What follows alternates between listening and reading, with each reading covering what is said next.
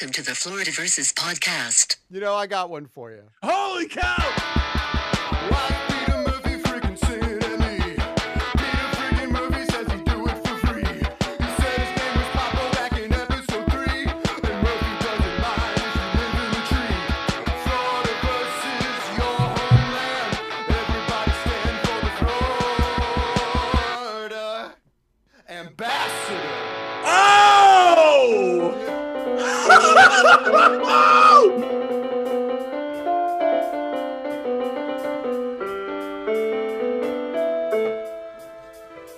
Hey, I'm goofing off here because the assignment has been turned in late. A few audio issues here at the studio has delayed the output of this episode, though it's still Friday, and I've still got the one and only Mike Nicola on the program. He's a filmmaker, producer, stud. We'll get into him a little bit later. I'm your host today and every day, Peter Murphy. Thank you so much for tuning in on this Friday episode, whether you're listening to it Friday, Saturday, or Sunday. Maybe you're even listening to it on Monday. Maybe it's a Tuesday, Wednesday, Thursday. Maybe it's the following Friday. Who knows? But today, as this episode airs and goes out into the airwaves, it is September 3rd. I appreciate you guys for listening, guys and gals, and everybody that has ears that's given this a quick sneak peek. Here's the episode preview. Some housekeeping. Big note. Henceforth, from this day, episodes will only be available, unless you download them, for 1 month. So the September episodes will be available through the end of October and so on. Then the back catalog will be available through a paywall, which will be coming up soon.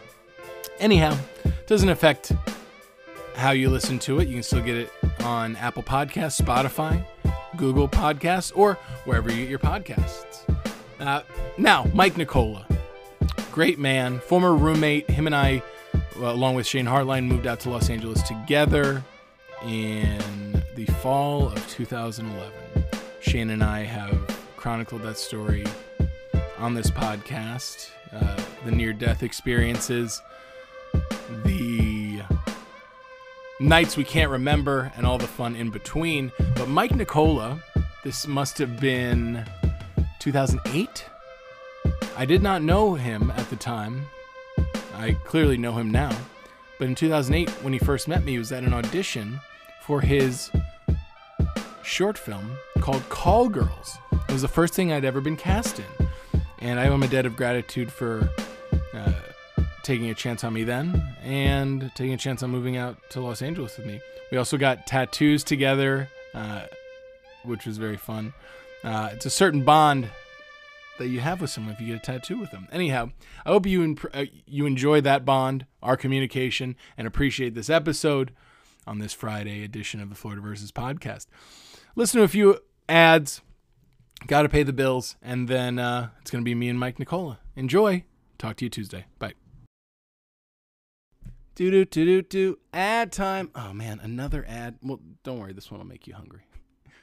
Margarita, pepperoni Playboy, guilty party, good thing, dreams tonight, beyond love, smoke signals, neon moon, Springsteen, talking backwards, crude copy, breakneck speed. If you don't know what I'm talking about, then you haven't had one of Lucky Nick's Pizza's sourdough Neapolitan pizza pies straight from their wood fire oven, and you are missing out. Go ahead and follow Lucky Nick's Pizza on Instagram. That's at LuckyNickspizza for the latest updates about their weekly mobile pop-ups in the SoCal region. It's Lucky Nick's Pizza. Nice little pizza, huh? Okay, whoa, what's the holdup? It's ad time. Oh yeah, it's ad time. And let the good time roll. Since 2015, Totally Good Time has been making pop culture street style inspired by the 90s, 2000s, and niche entertainment favorites. Well, what do they got? How about Bringing On Toro Sweatsuit? Check. Empire Records staff tee for Rex Manning Day? Check. New Girl True American hoodie that features the design as the gameplay? 1, 2, 3, 4. Check. Now go ahead and check out all of the original pop culture goods over at totallygoodtime.com. That's totallygoodtime.com. And use code Floridaversus15 for 15% off your order today. That's code FLORIDAVS15 for 15% off your order today. Do. Ad time. All right, Mike Nicola. Everybody gets a song.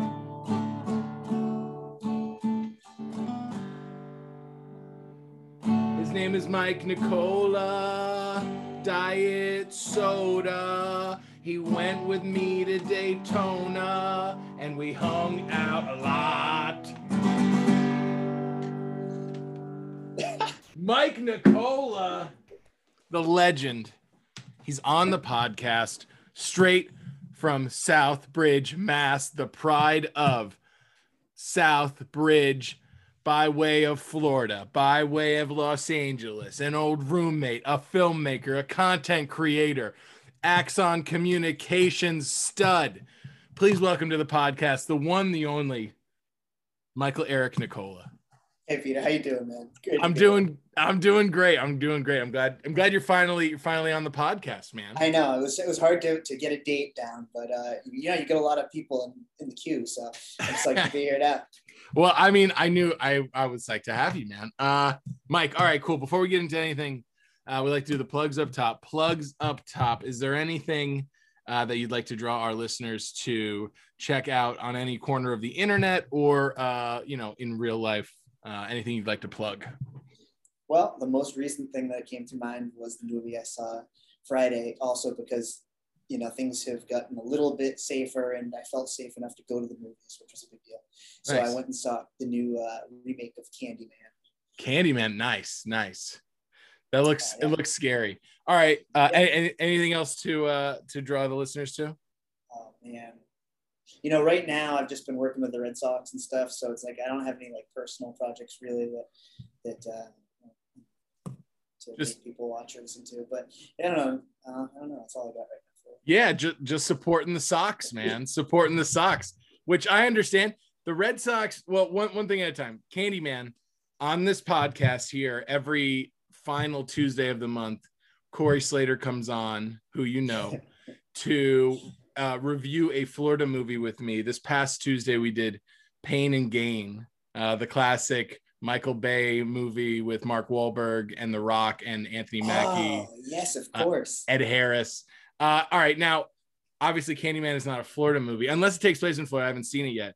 What would you tell us about Candyman as a horror film? What did you think? I knew nothing really about it until that week because I hadn't seen the original. Oh. And then me and my friends decided it would be smart to do that, so we watched the original. And it was a little cheesy, like there was a kind of slow start and kind of is 30 years old, but once it gets into the middle of that was a good movie for its time. So we're excited to see the new one. Well, the main thing I would say is it's this might sound cliche, but it's more than a horror movie. It transcends the genre or whatever. It's one of the better, genre movies I've seen in a long time because it uses that the urban legend mythology of the Candyman to really just explore the inner city and just a lot tensions or whatever. In the inner city, it takes place in Chicago. Oh, okay. South Side, and this large kind of tenement housing, where in this movie, a artist goes and draws inspiration to tell the story of Candyman, and they're able to really tell the story about what's going on in our country, and always has with police and their, without getting too political here on the show, a lot of the issues with racism and bigotry and things like that have come into national news in the last year. This movie, which was made I think a year or two ago, did a really good job of portraying, and I appreciate it too for being a movie a lot of people would go see. Yeah, nice, man. Wow, it sounds interesting. I know Jordan Peele helped produce it. And I remember the original just terrifying me. I wouldn't even watch the whole thing. I would just see it on HBO if I was clicking through there or something like that. And just wild. I mean, as a filmmaker yourself, yes, exactly. As a filmmaker yourself, were there any scenes that like surprised you or made you jump? Oh, totally. Yeah. We were watching the original like last week before. Yeah. The way that it's slowly, like it's a slow burner, it catches you off guard. And then all of a sudden when like the Candyman is introduced, he's like horrifying and gruesome, and all of the like, action or whatever you want to call them, scenes, the horror scenes are just so like visually like gruesome and just gory, Really? They find a way to make everything look real because it's set in this realistic setting. You mentioned that. Like that. Oh, really? In the new one, do they use a lot of CG or practical effects? There's obviously both, but you can't escape it. But it's done in clever ways. Okay. The coolest stuff to me was how they would use what might sound like on paper is like a really simple scene, like 5 girls in high school go into the bathroom and want to say Candyman into the mirror. Yeah. And like, how could this really, where could this really go? That could be too exciting. But then just like Jordan Peele, I think one of his staples in his movies is known for, reminds me of Hitchcock, that he just takes something so simple and builds the suspense into it. Like, I don't want to give too much away, but he on like the 3rd or 4th time that the kids say Candyman, like the door opens and this girl, like an outcast girl, comes in and like doesn't think anyone's in there, and it goes into one of the stalls.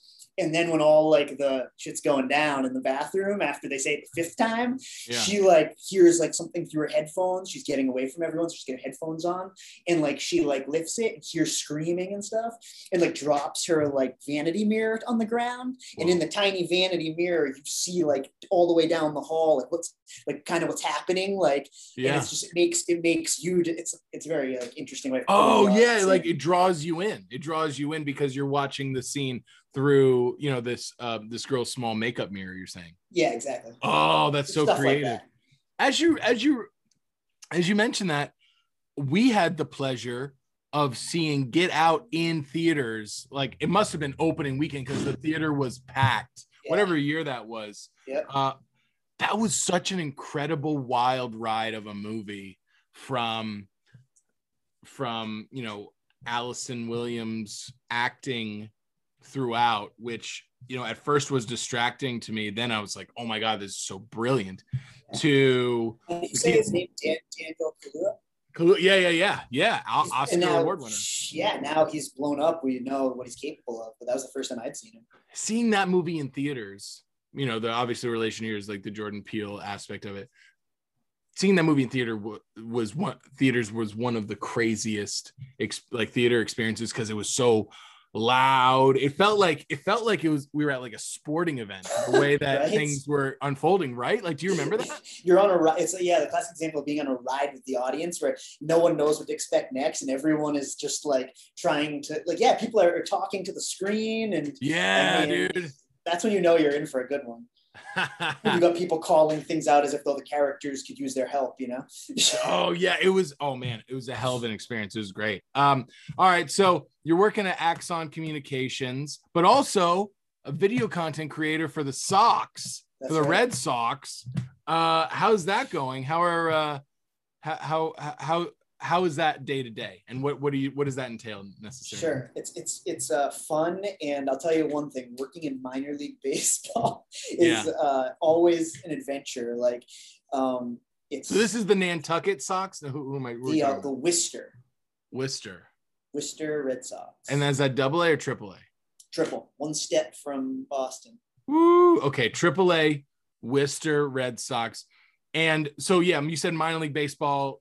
It's a wild ride. Yeah. Can you tell us some of the promotional nights? Because I know the minor leagues get crazy. And then, like what kind of like fun stuff you've seen this season from the Worcester Sox? I mean, some of the crazier things, like my dad is also an usher there, and he refuses to work on like bring your dog to the park night. It's a little much for him. He likes dogs, but being an usher, I guess, that calls for all kinds of weird situations. Yeah, so that's kind of funny that then once in a while the park is full of dogs. How often is the park full of dogs? I think that's once a month.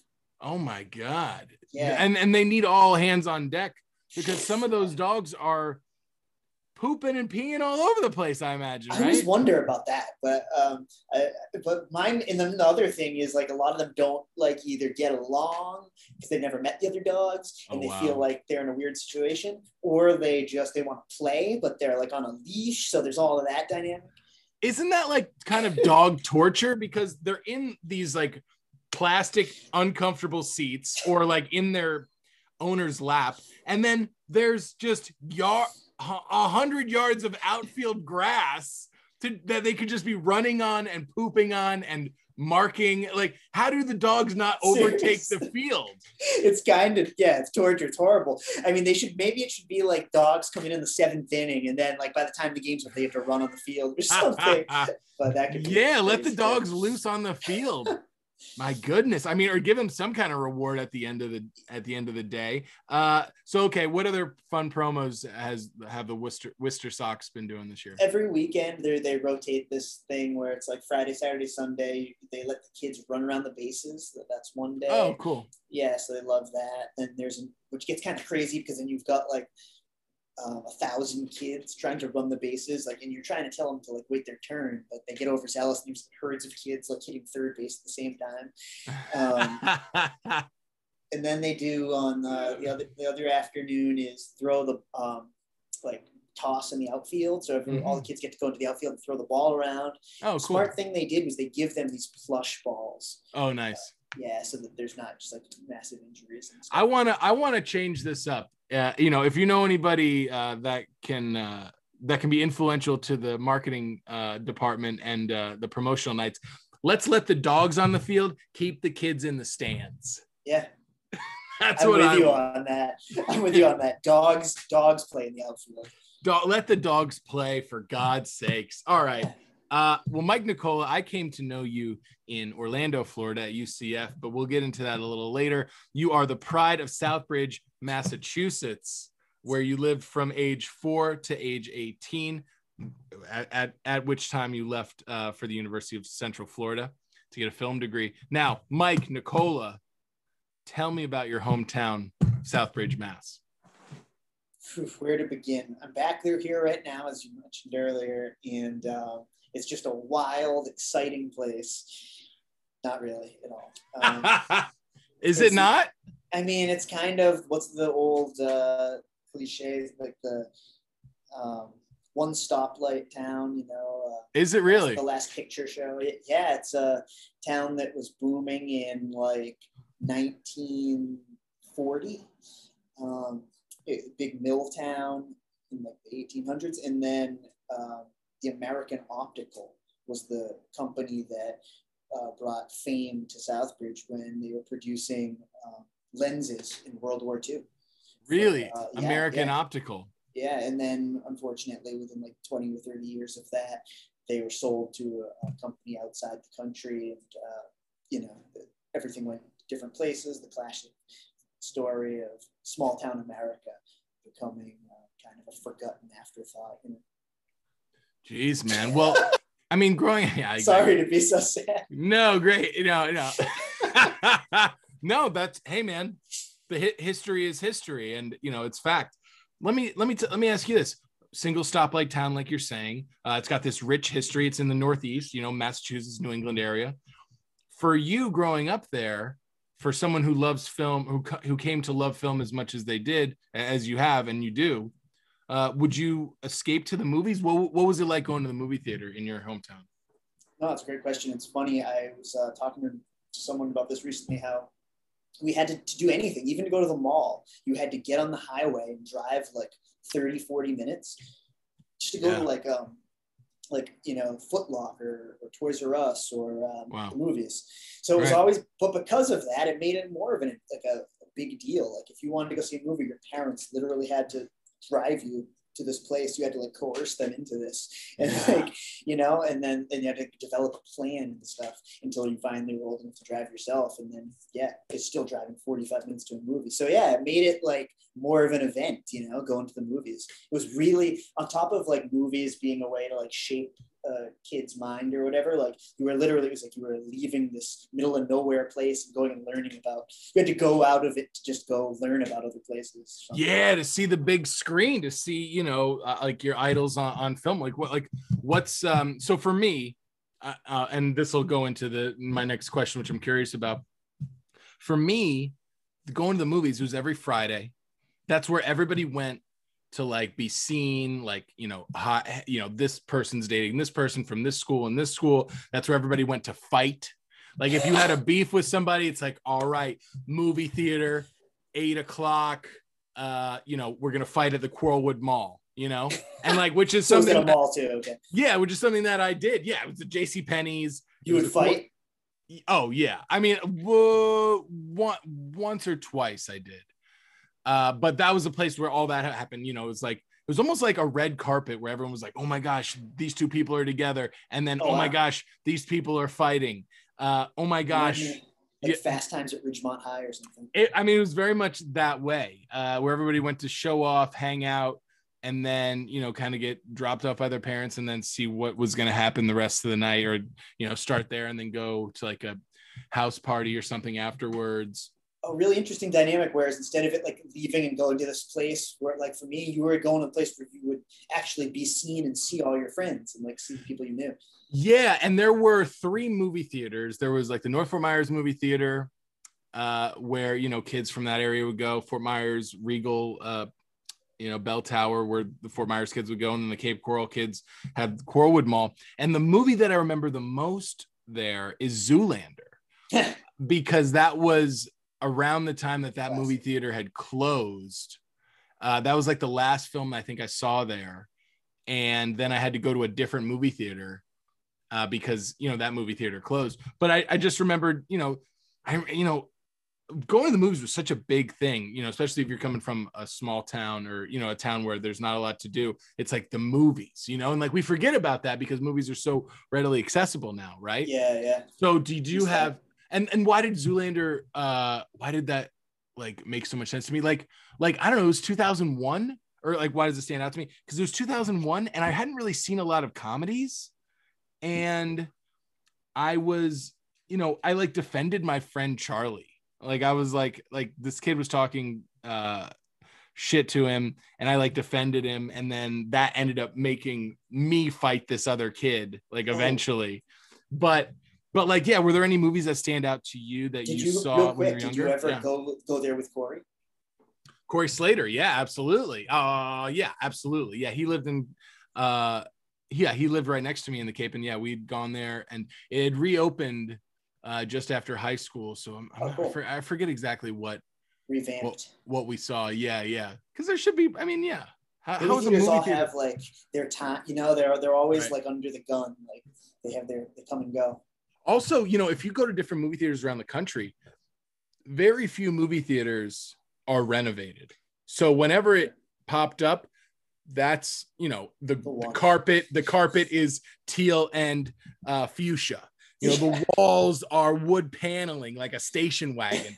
There are pictures of the Blues Brothers everywhere. Like that's brand new arcade games. Yes, the newest arcades. Whatever was new at the time. Yeah, dude, I went to two movie theaters in the middle of the country, one in Oklahoma City, and it was, man, straight out of like the 90s. Everything was awesome. Just big and just like everything was really huge, and they had like what's the best way to put it? Like was it fluorescent colors and everything? Or was that more 80s? Yeah, well, I don't know. They definitely lights. Some carryover. They had like some fluorescent lights.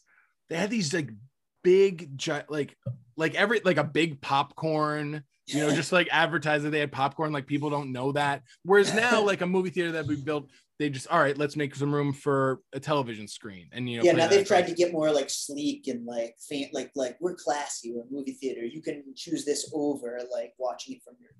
What's a movie? Exactly. What's a movie that you had growing up that like kind of affected you, or that one that you remember the most? Well, I remember, it's funny, of all, like, this movie, you're going to laugh when I say it, but this movie, like, made me, like, we're both, like, filmmakers and made me want to do that. Yeah. Scream. Really? Scream? Yeah, it was just because, like, do you remember pay-per-view when, like, you'd rent a movie and you'd have like 24 hours? Yeah.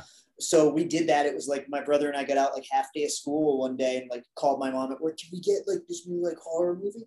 And my older brother always, you know, like him and me were like create together. We were a tandem, you know, always doing stuff like that. So when we get that, but then like after watching it once, he wanted to go do stuff with his friends. He was older, and I like was just fascinated by this movie that was like had it all, right? Like violence, like and it was just like kids that weren't much older than you, even though they were really probably like 35, the actors. Right. And it was like kind of a classic horror movie even today. So like I remember seeing that and just being like, I had never seen a horror movie before. I wanted to see everyone ever after that, you know? Wow, that's so amazing. Or something. Yeah, for that to be your first horror movie is funny because now you watch it as an adult and it's like, oh, well, this is so genre bending and it gives so many like winks to the audience, you know, like this is what's going to happen next. And it's a bit meta, right? Absolutely. That's probably what it was it referred to all of these horror movies. So I was like, wait a minute, they keep talking about like the first like 10 minutes is like literally trivia about these horror movies. They're talking about Halloween and Nightmare on Elm Street. So as a kid, I'm like, now I get to see all these, you know? Right. And then you start watching all those, and then eventually you just want to see like all classic movies in general and start, it's not just horror anymore, but that was like my like gateway drug into like watching like every movie ever, you know? Nice. Yeah. And that's incredible. Yeah. That's a good start there. Like you said, you watched it with your brother. Did your brother grow up to be a cop? Is that right?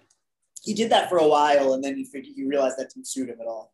Oh, okay. Nice. But he did really well. Though. He went to Daytona Beach for that. And he was like first in his class in the Daytona Police Academy.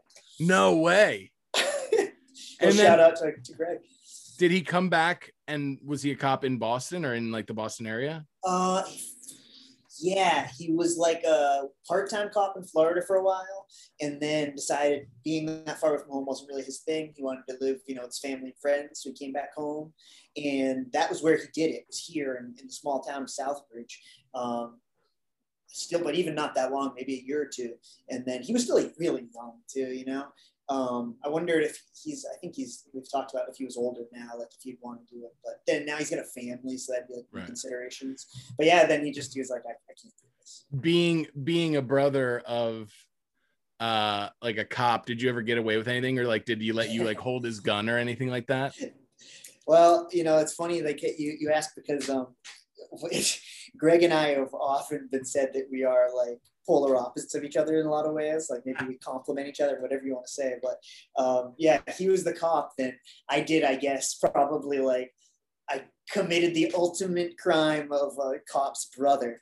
What happened? I found and fired his firearm, his gun. What? How old were you and how old was he? Damn, I was probably like 18. Okay. Which is still old enough that this is like, sure, this is crazy that it's happening. But luckily I was like old enough that nothing bad happened. Then again, so, shooting a gun is bad enough, but sure. What happened? What's the story? What's the story? All right. So, I'm back from UCF. As you mentioned, we're down in Florida having a great time, and it's winter break. So I'm up here, come home for like a month, and I'm out with my friends. It's, you know, I'm sure you did the same thing when you come back from school or whatever. You meet up with all the high school guys and girls, party and like whatever, the catch up reunion. And I come home late at night, and I've had a few cocktails, and oh my God, dude. What? Yeah, right now it's like, wait a minute, what was the topic? Oh, the gun. Yeah, so at the time I'm living in this house right here. I didn't know I was going to talk about this, but it's perfect that I'm sitting where I am. This is like the scene of it. And my grandfather at the time is living with us, sleeping in the room on the other side of this wall. My mom is upstairs in her room, and my brother and I's bedroom that we grew up in was across the hall upstairs from my mom. Yeah. And at this time, my brother was old enough. He had moved out, had an apartment, like the next town over. And I think he's sleeping or with friends or a girlfriend, something like that. But he had a gun here locked away in a safe. Whoa. And I guess in my state, I thought to myself, where am I going to find pot? And I know where it is. It's in Greg's safe.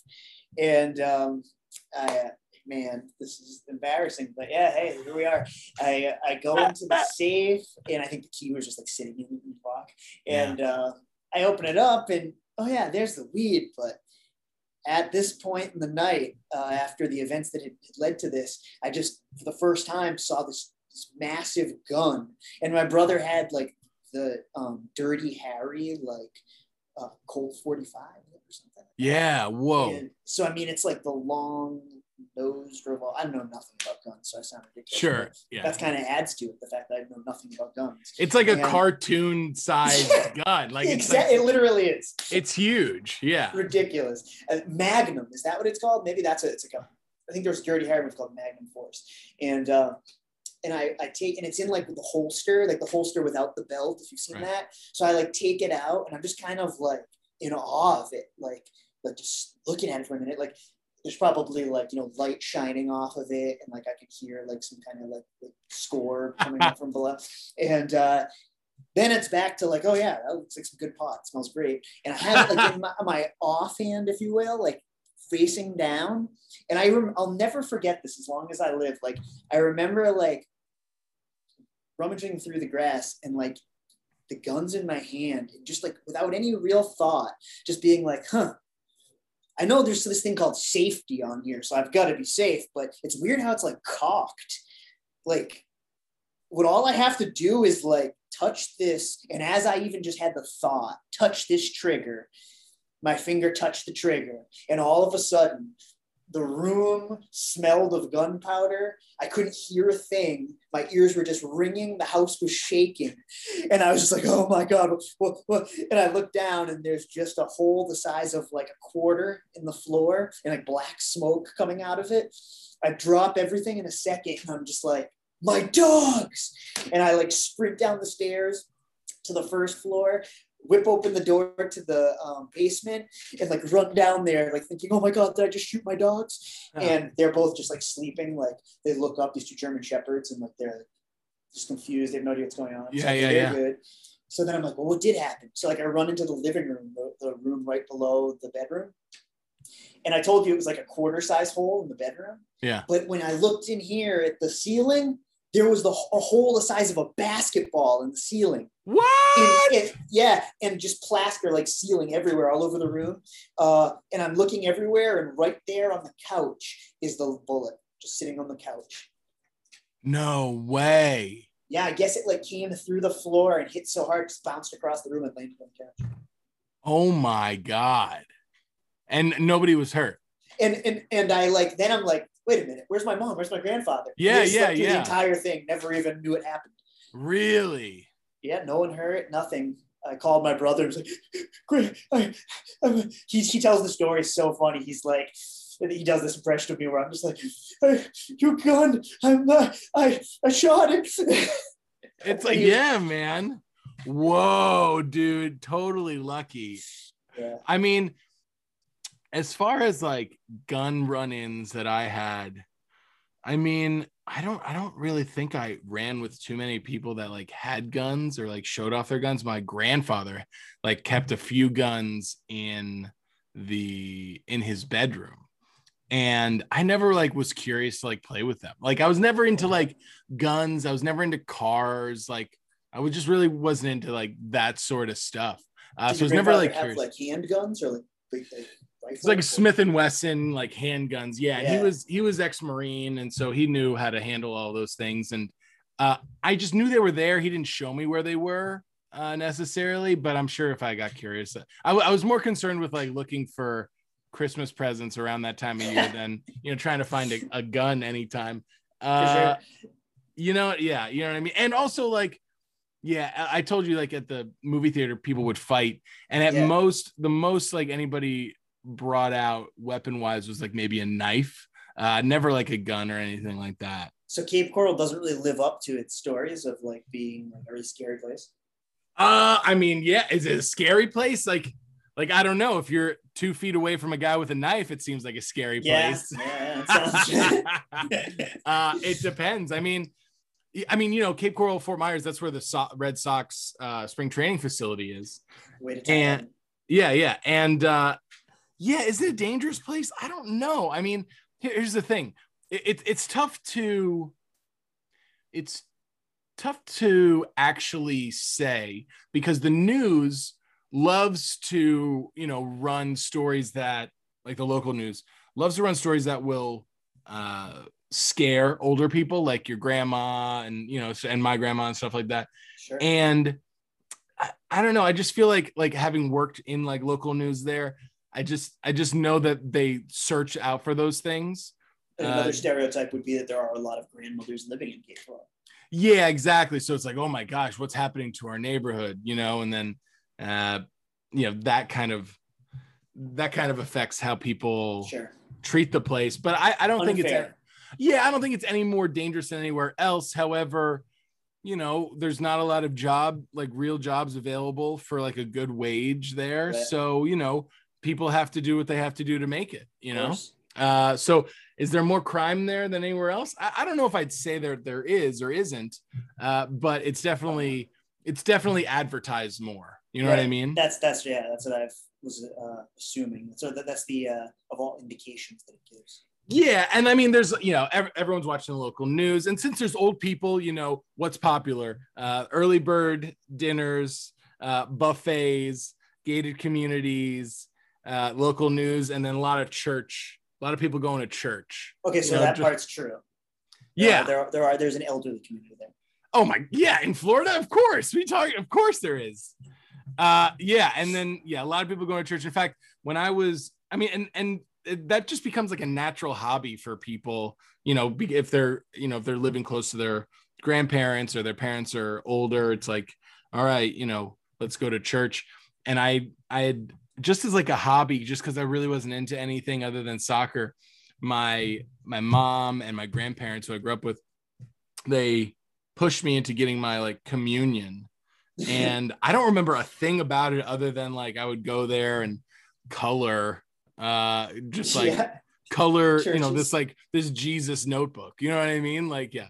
Isn't it a funny thing when we're kids how like you end up you're at church, with your family. It's like the only thing that's really like that, and you really don't know like why or like what's going on. You just know it's a place you have to go, and like people, you have to dress nice.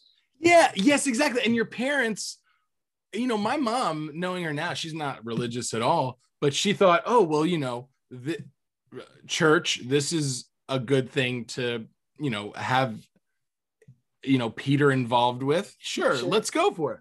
Like, were you involved with the church? Did your family bring you to church when you were younger? Deal. I mean, it is certainly supposedly the opposite of evil. So I see where the allure is. Yeah. We used to go for a while there. It's one of those things too. I think a lot of us, there's like a trend where you're doing it for like trying it out on us to see how we do with it. Sure, yeah. So I remember at the time there. Yeah, exactly. When this was before we moved to Southbridge, when I was a real little guy and living in Connecticut, in New London, Connecticut is where I was born. New London. Wow. Have you heard of it? No, but Colin Quinn mentions it in one of his specials because of he's the fact that well, that's the thing is like, when America was colonized, everybody thought that New London was going to mirror London of England, know? Yeah. And then York was going to mirror, New York was going to mirror York. And actually New York is, like obviously a metropolitan type city closer to London. And they should have named New York New London because of, what was going on there. But they had great grand plans for New London that, I don't know, just never kind of took. But I imagine can't get anything by this guy. Great weather there. I imagine it was great weather, and they were like, all right, this is where we're going to set up our version of London. But it never really happened, I don't think. Fantastic weather. Yeah, I think Pfizer was there. In New London. Yeah. Oh, good for them. Hey. And so we went to a church there, my brother and me, and my mom and dad. And I remember like the original Nintendo system, like me and my brother would have to get pried away from that on Sunday morning, like playing like Mario Brothers and Duck Hunt.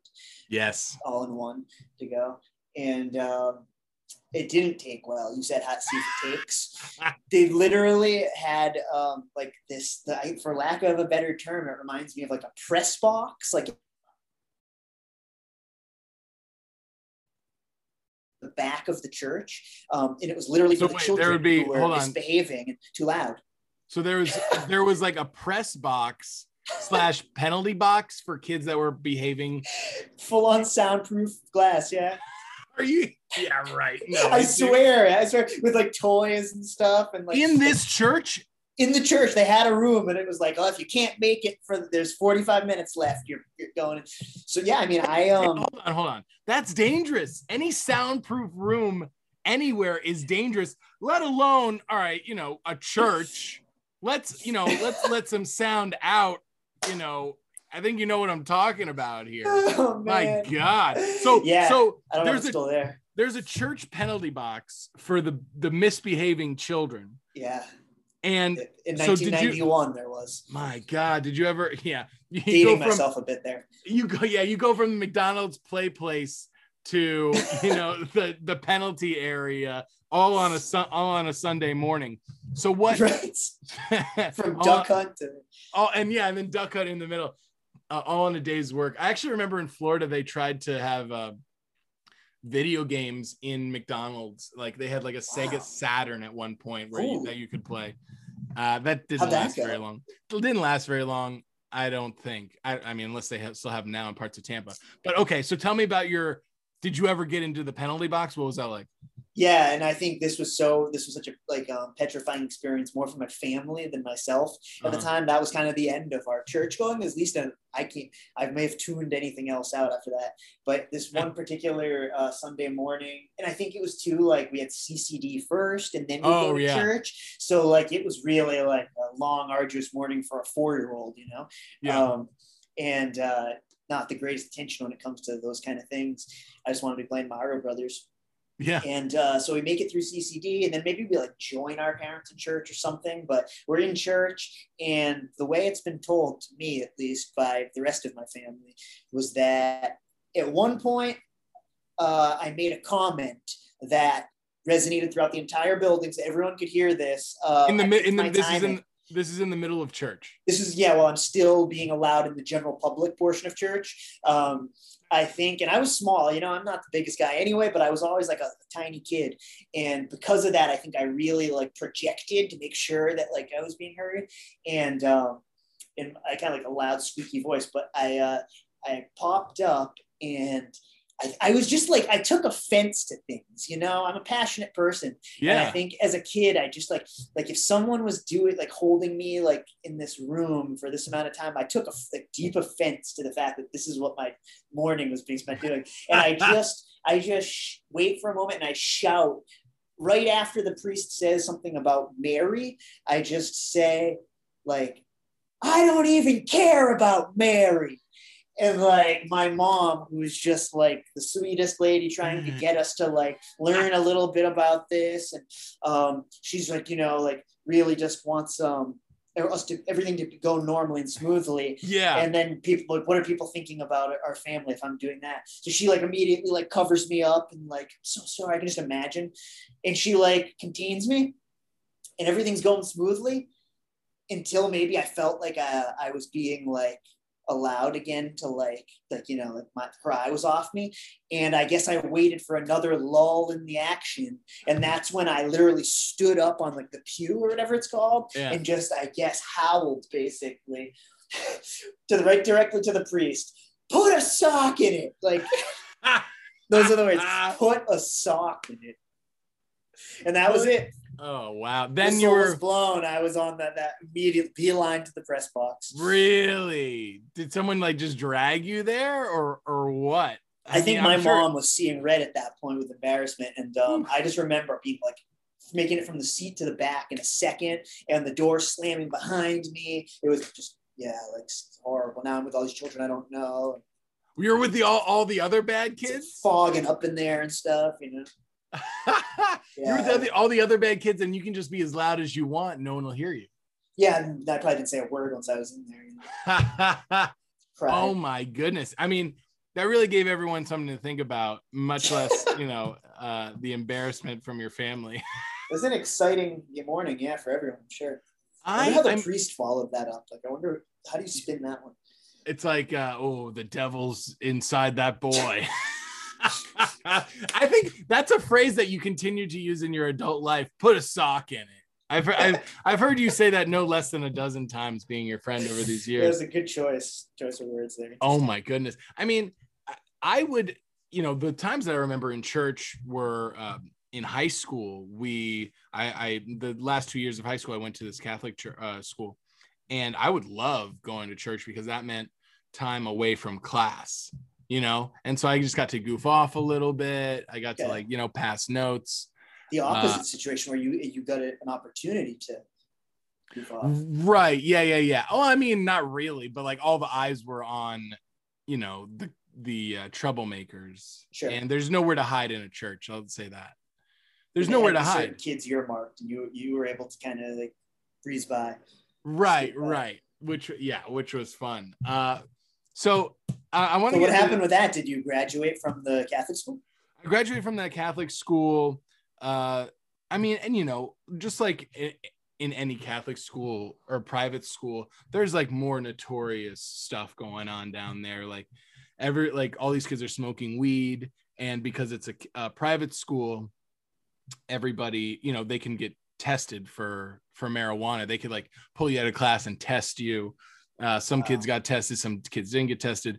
It's own governance. Yeah, absolutely. The English midterm was stolen and passed around.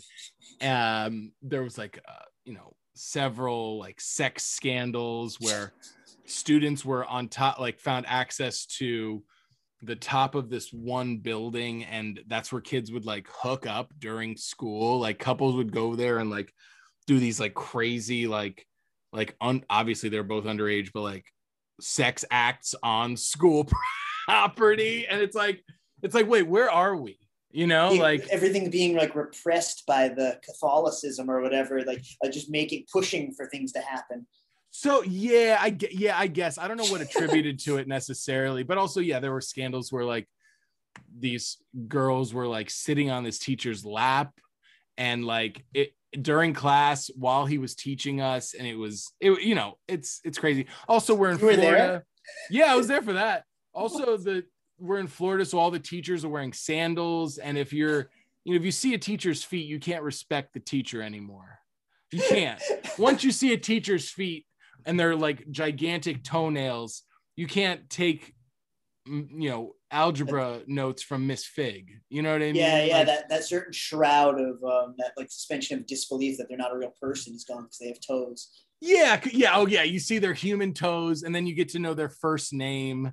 It's like, no, Rebecca, I didn't do my homework. Okay. Rebecca. Once there's a first name involved, it's over. No, there's no coming back from that. Wait, at a Catholic school, are the teachers like priests and nuns? Or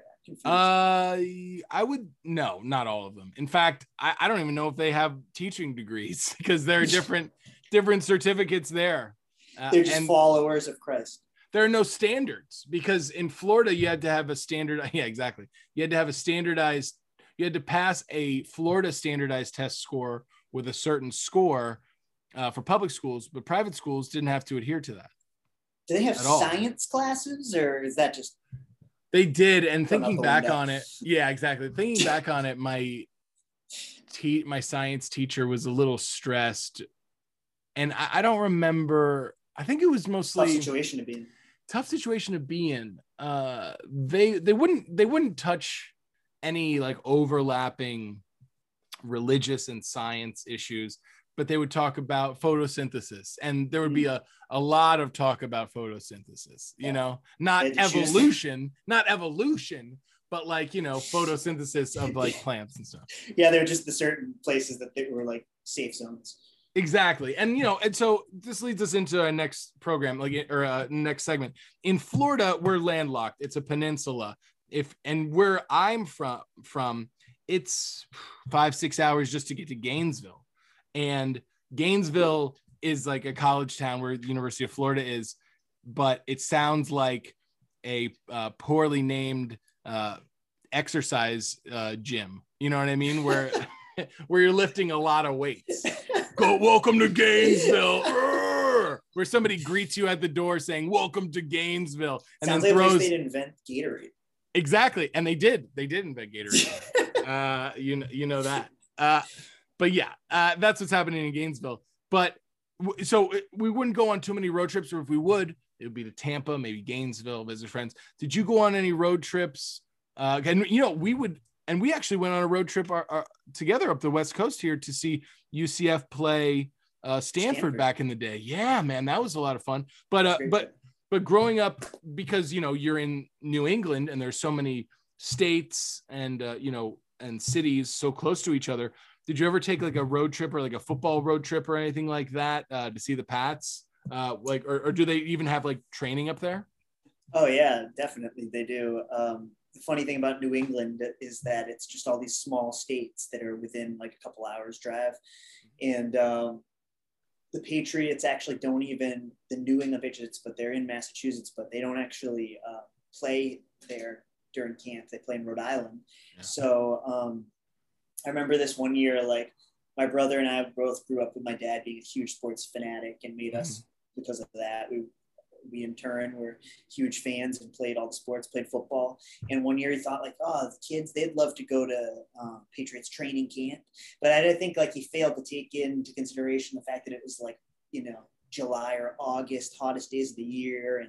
And, you're outdoors and like kids don't do the best in that. So we went, and my brother within like an hour or two, he got Ty Law's favorite football player's autograph. No way. Which was big.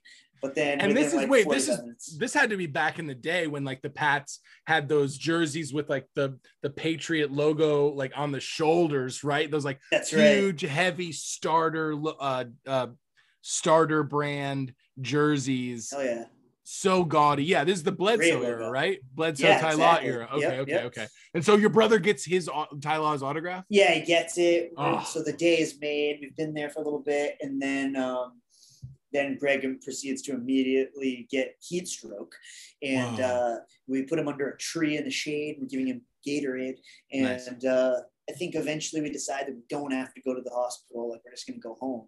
Yeah. So day cut short, we get back into traffic, 495 headed north back to Massachusetts. At this point, it's probably people getting out of work, and it's like rush hour, so it's crazy. And you leave because your brother had heat stroke, basically. Exactly. Right? Okay. So did you get any autographs, by the way? I did, actually. I'm glad you asked. My dad's always been really good at like identifying situations at sporting events of how to kind of like, now I mentioned he's to this day an usher at a baseball park, but it like kind of figuring out ways around things, how to get access to players. So wouldn't you know, within 15 minutes of getting there, he realizes that they have the players literally walking on this like far side of tennis courts that they have those kind of like sunscreens, and so that you can't see the other side, so that they have privacy and you get to the fields. Dad sees that, so we're through the tennis court to the far wall, taking our like roster programs and rolling them up and sticking them through this little chain link fence hole. And the player's probably like, man, can't get away no matter what. And I get a young, like, second year Adam Vinatieri to sign my. No kidding. Adam Vinatieri. Quite possibly the most famous kicker of all time. The golden leg. My goodness. Yeah. Wow. That's so cool. So wait, but unfortunately you had to cut this road trip short, and you're heading back in rush hour. What was that like? Oh man. So you know why I ask is because in Florida we get a lot of snowbirds, and it's a ton of people from the New England area, the New York area, like the Northeast, that come down, and they get blamed for driving like maniacs or being reckless all the time. When I believe that the Florida people are just as reckless. Oh yeah. And the atmosphere adds to that, especially if you're visiting Florida. It's like, all right, well, I've got to blend in with these Florida people. I better be insane. Yeah, there's a whole couple conversations spawn off that. It's interesting just from traffic, but that's the whole thing about melding cultures, is that like there's always that like incongruent nature. I often say around here, I'm like, these are the worst drivers I've ever seen in LA. You can never get away with this. If you survive driving in LA, you have to know what you're doing. And like, I guess that's what people say everywhere. But in New England, are the drivers crazy on their own, or is it the Florida air that does it to them? Ooh, it could be that air. Yeah, you think so? Well, what happened on the way back? So we're in traffic, and in summer you're just, especially like, I don't know how good the air conditioning was in our old like Mercedes diesel car, but people just like hot around the collar and, you know, anxiety high and that kind of situation. Yeah. And this one couple decided that they were just going to say, forget it about this waiting in traffic and just pass hundreds of cars in the breakdown lane. Yeah. And my dad, the guy who had, within an hour of that, prior to that, had us like, you know, going somewhere we shouldn't to get Steel player autographs, now is taking it upon himself to pull his car just enough into the breakdown lane. So after this couple passes hundreds of cars, we were going to be the ones to stop them. My dad was policing the road. Oh, wow. And he was, you know, saving everyone from getting cut off by this guy. But the guy who was in that car was just as warm and stressed as my dad. Oof. So yeah, I mean, it was crazy. That guy starts shouting and yelling, and then I think my dad like opens the door. He told us later, as when we were older, and gave him the thumbs up middle finger, and that was it. This guy jumps out of his vehicle in traffic, leaves the car, and is now running towards our car. He's so furious, and this is like, as I'm telling the story, you're like, what's going to happen next? It's this man, his two children, and like a tall, like angry, like who knows what kind of unstable man sprinting towards the vehicle. Yeah. As fate would have it, luckily for us, traffic starts again. And just as he's about to get to the car, we start driving away. That just makes like a horror movie. He just goes to another level at this point. He's like red, his face is like beet red, and he's screaming at us, spit's coming out of his mouth. He's smoking a cigarette that he kept in his hands the whole time running. Right. And he throws the cigarette at our car, but the wind of course blows it back at him. And he's just swearing every name in the book, and me and my brother in the back window just like laughing and pointing fingers at him. And it's horrible. It's making it worse. And then the guy has to walk by all the cars that he just cut, and then got out of his car and like made a fool of himself, and then get back into his car where his wife is just berating him, screaming at him. And he gets back into the passenger seat, head down, just completely defeated. And then my dad pulls back into the lane, and they pass us in the breakdown lane. After all. That's amazing. Yeah, it was definitely memorable. You escaped with your lives that day. I mean, that's evidence enough to say that, yeah, I mean, maybe just drivers are just terrible all over America. Do you ever have any like crazy road rage experiences in your life? I mean, on my 21st birthday, which was a lot of fun, I had my one roommate be the designated driver, this kid Troy, and sitting in the front seat was my buddy Blake, and I was in the back seat with my friends Freddie, Mark, and there were like 2 or 3 other people there. We had like borrowed my grandma's van, and Blake, and with my grandma's van, the passenger window, like a minivan, yeah, gets stuck. The window gets stuck. So Blake rolls down the window, and he sees this guy, and for no reason at all, he thought it'd be funny to moon him. So he moons this guy, and also we're coming back from like an all white party. So like we're all wearing white. Everyone's wearing like a white shirt, and this like is a thing in Florida. I don't know what it is. Yeah, exactly. And then we're wearing all white, and then Blake, we're heading back to Lazy Moon. Of place course. that you remember. This is in Orlando. Great pizza. Yeah, man. Great salads. Greek salads, really? Yeah, they're good ones.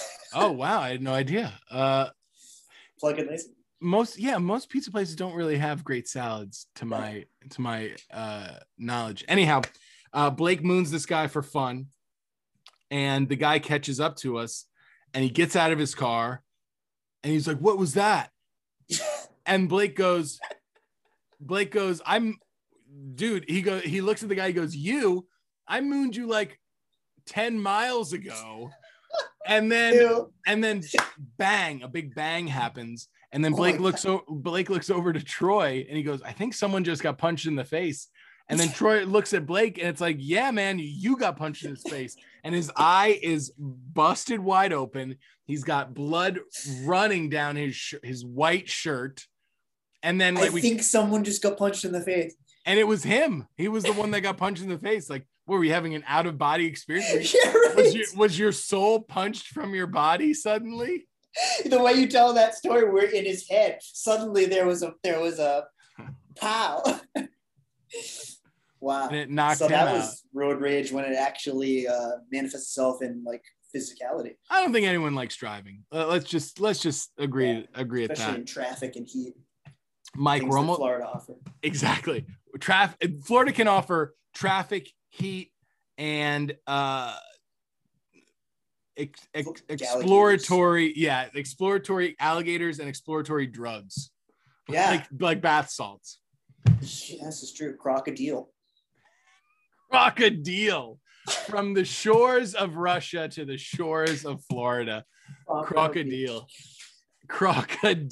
My goodness.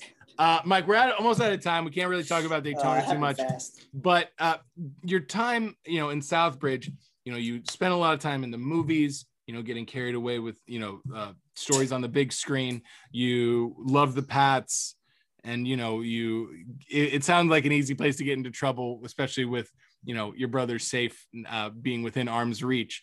If I found myself in Southbridge, what's one good thing you could tell me about the place, or a point of view or a mindset to walk into town with? Wow.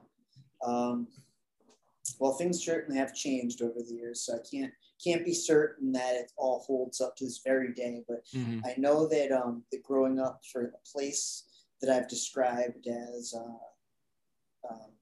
kind of in the middle of nowhere and forgotten, there was a lot of pride and feuds or rivalries with local towns, and we keep going back to football, but is it like a big thing was playing football here, and people just love being from Southbridge as opposed to Sturbridge or Northbridge or Uxbridge, any places around. None of those other bridges. Nothing beats Southbridge. Yeah, so I would say just if you're here, make sure that you, if you ever come in here, make sure that you're not mistaken for being. There's like a lot of that. What's the term for that? Like when people really favor like locals and like are weary of outsiders. That's not something we're used to necessarily in LA, where we've lived for a decade, but where you've got people from everywhere. Here, it's much more just everyone knows every single person. So if they don't know you, like I got pulled over one of those years visiting from Florida because I had a Florida license plate. They got cop had no reason to pull me over. It's just like, you got a Florida license plate. So I don't really know where I'm going with this. That's suspicious enough. Like, yeah, you got a Florida license plate. That's suspicious. What's going on with you? Which, honestly, if you're identified if you're identified as somebody from Florida, everybody's guard should be up immediately. Yes, exactly. Yeah, that's the first thing but yeah, I mean, I guess if you're in Southbridge and not from Southbridge, like be prepared to have to like answer some questions, or at least just like discuss things, prove yourself or something. Really? Like everyone's a little nosy, everyone's a little investigator? Yeah, definitely. Everyone really be curious because if they don't recognize you, they know everyone. They know everyone knows everyone's story. It's like my high school had 80 kids in my graduating class. No kidding. The public high school. So like literally everyone knows it. Wow. So be prepared to like get to know people's names if you ever come through. Well, I'll go there with an alibi and a story if I ever make it over to Southbridge. And I hope it's soon. You should come soon. I hope that you get to come. I would love to, man. And you know what? Thank you, Mike, for sharing your stories today on the podcast. You've been a great guest. You'll have to come back for a Tuesday episode where we will discuss Florida and our adventures there. Daytona, we got to talk about Daytona, and then the tattoos that we got together. Our trip up to Northern California. Oh man, we could have a whole series of this. Living living together in the same bedroom with Shane. That's crazy times. Mike, thank you so much for being on the podcast. I really appreciate it. And also completely my pleasure. Thank you very much. Dude, you're great. And you're definitely coming back. I made the cut. Sharing those stories. Oh, absolutely, man. Also, got to give a big shout out to the production team of this podcast, be it Mike, Gina, Justin, Collier, Kelvin, Dawn, Peter, Lauren S., Shane, Matt Ashton, Matt Pabian, and Chris McLeod. I know half those people, and they're all wonderful. So they're all pretty good, and also, yeah. Producers of this podcast, so not half bad people. Right. And also, if you want to be one of these half not bad people, go ahead and check out the details of this episode, and you can support the podcast that way. Mike, any final thoughts before we get out of here? What should I be thinking about? You tell me. Whatever you're thinking about. Okay, what's the Pats record going to be this year for our football fans? I'm going to go with 9-7. Wow. Okay. About the Jets, I don't know, 0-16. Not even one win for Zach Wilson. No, Vinny Testaverde isn't walking through that door. But hey, the Mormon gave you their best. We'll see what happens. Yeah, all the right. BYU quarterback. All right, Mike, thanks for your time here. Floridians, thanks for listening. I'll talk to you next time. Bye. Bye.